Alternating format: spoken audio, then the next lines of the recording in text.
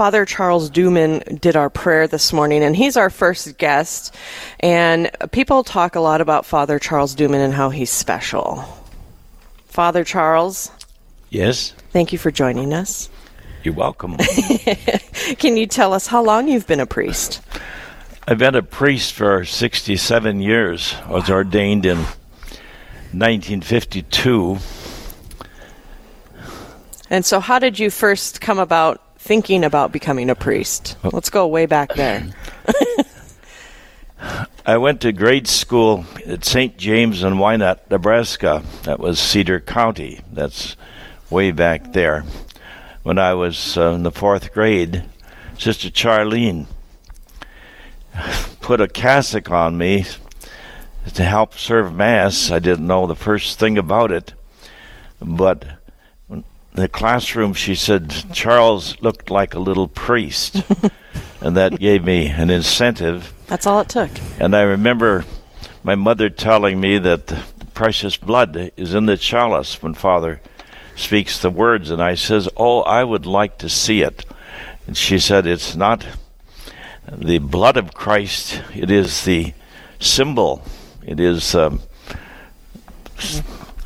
outward signs that are still there, but it is the blood of Christ."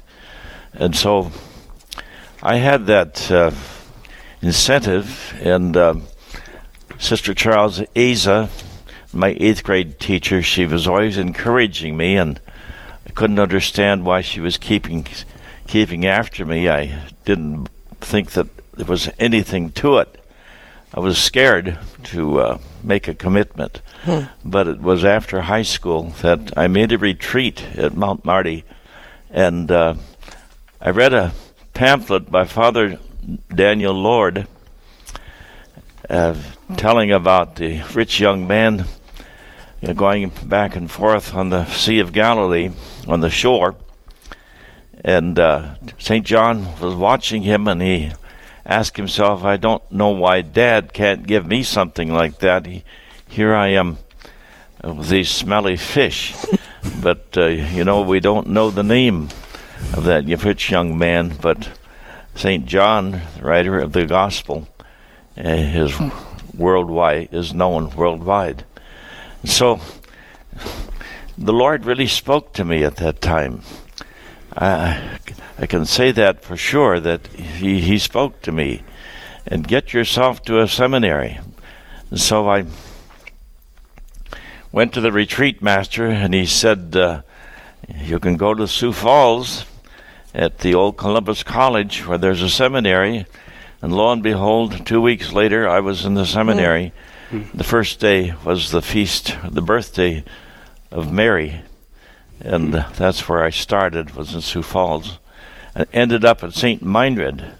I took 4 years of theology at St. Meinrad, and was ordained May 3rd, 1952, in my home parish that was at Vermilion by Bishop William O'Brady.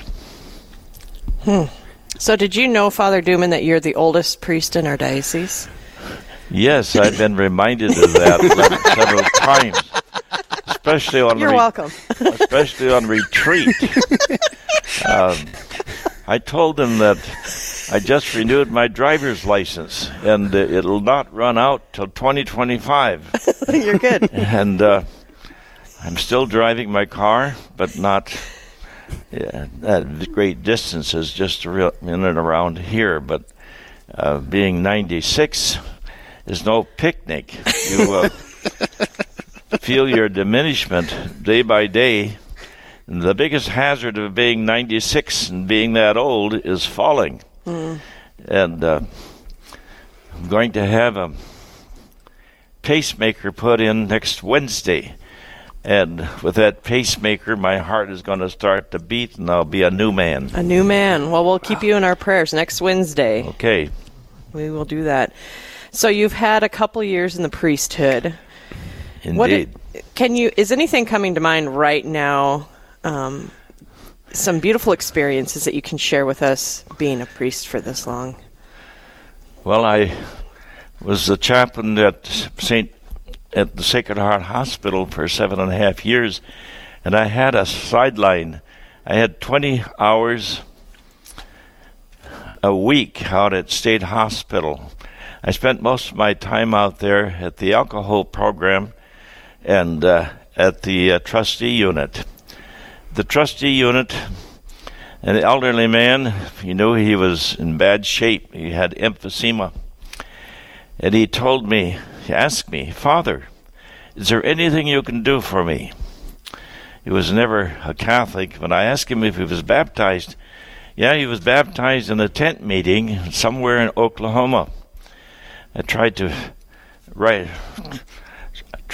track this down, but there was no answer. But being in the state that he was, and he was really sorry for what he had done, I asked him to tell his story. He went from the time he was a kid up till now. He was a bank robber. So there were a lot of sins, a lot of peccadillos, big ones. And I gave him absolution, and I anointed him. I didn't give him Holy Communion, but I should have. I didn't have it on hand. But he was transferred to the state penitentiary in Sioux Falls, and I asked later about him, and he says, well, he died with just an orderly present. And another inmate told me that when these cases come up, the remains, they usually cremate the body, and the remains are poured down the latrine. What? So that is a sad story, but I'm sure that Jess was sorry for his sins. Another was a time when I did fifth steps. Some of these fifth steps were short, others were at least 2 hours long. One young lady told me her story, and I said, now, you told me this, I can't give you absolution, although those are some of the best confessions I ever heard. I said, now you go to your pastor and tell him all this. And immediately she went to the counselor, and she said, he made me feel guilty. The counselor called me in. She says, we don't do that. You ask him, how do you feel? Saying that, there's nothing that the penitent has to do except just accept the fact that Jesus died for me. So I was ready to leave that program because I was not allowed to do what I wanted to do there as a priest. But I don't know what happened to her. But those two instances of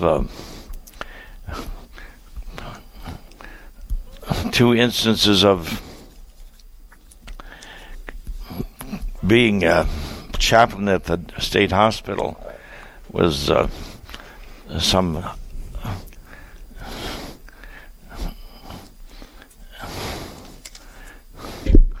an instance of what I can remember witnessing through some of the years of the priesthood. How long were you at the state hospital? Well, I was at the convent for 7.5 years, and I had 20 hours at the state hospital 4 days a week.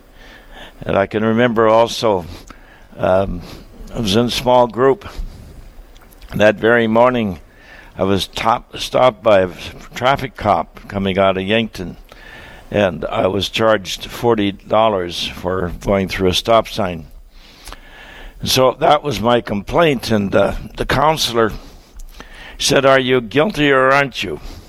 And I said yes. And she said, pay your fine and shut up.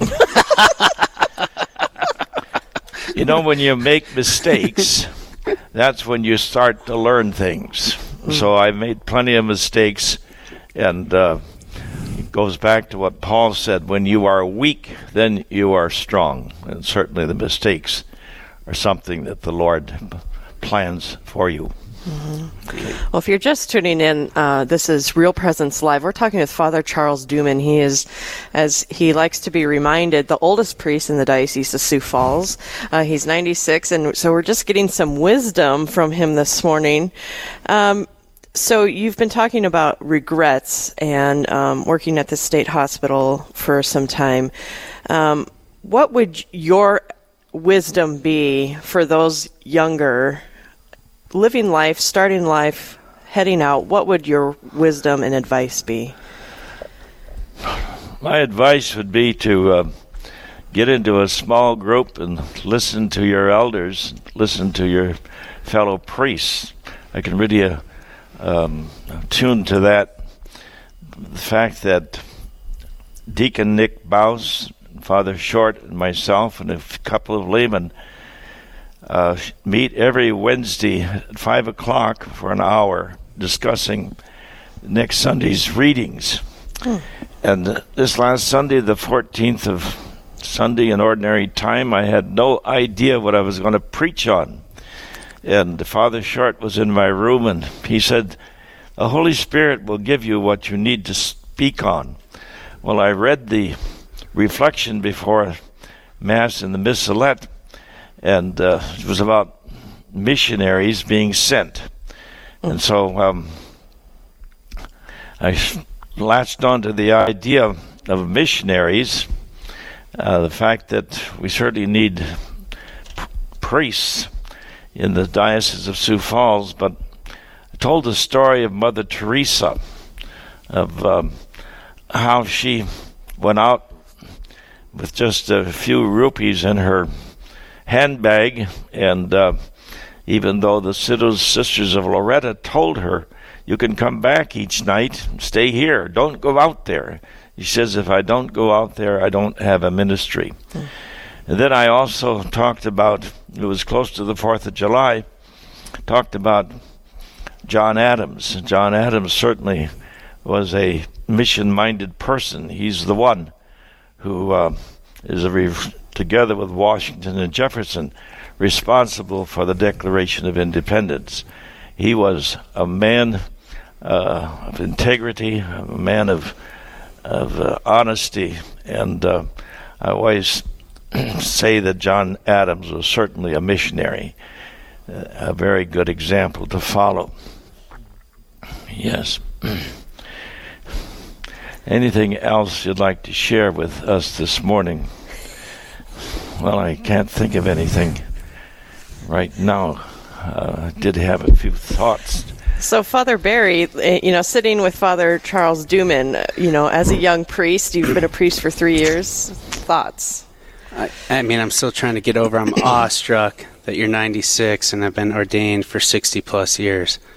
I'm just hoping to make it past 60. So 67. 67. Yeah. Almost 70 years. What advice would you give to a newly ordained guy if you could give one thing? Well, say your daily prayers. Stay to the office. Don't put that to the side. Get yourself a schedule and stick to it. I think that prayer has got to be. What did St. Paul say? When I am weak, then I am strong. Rely on the grace of God. That's what I would say to you. Wonderful. Yes. Yeah, wonderful. Thank you, Father Charles Duman, for joining us this morning. You're welcome.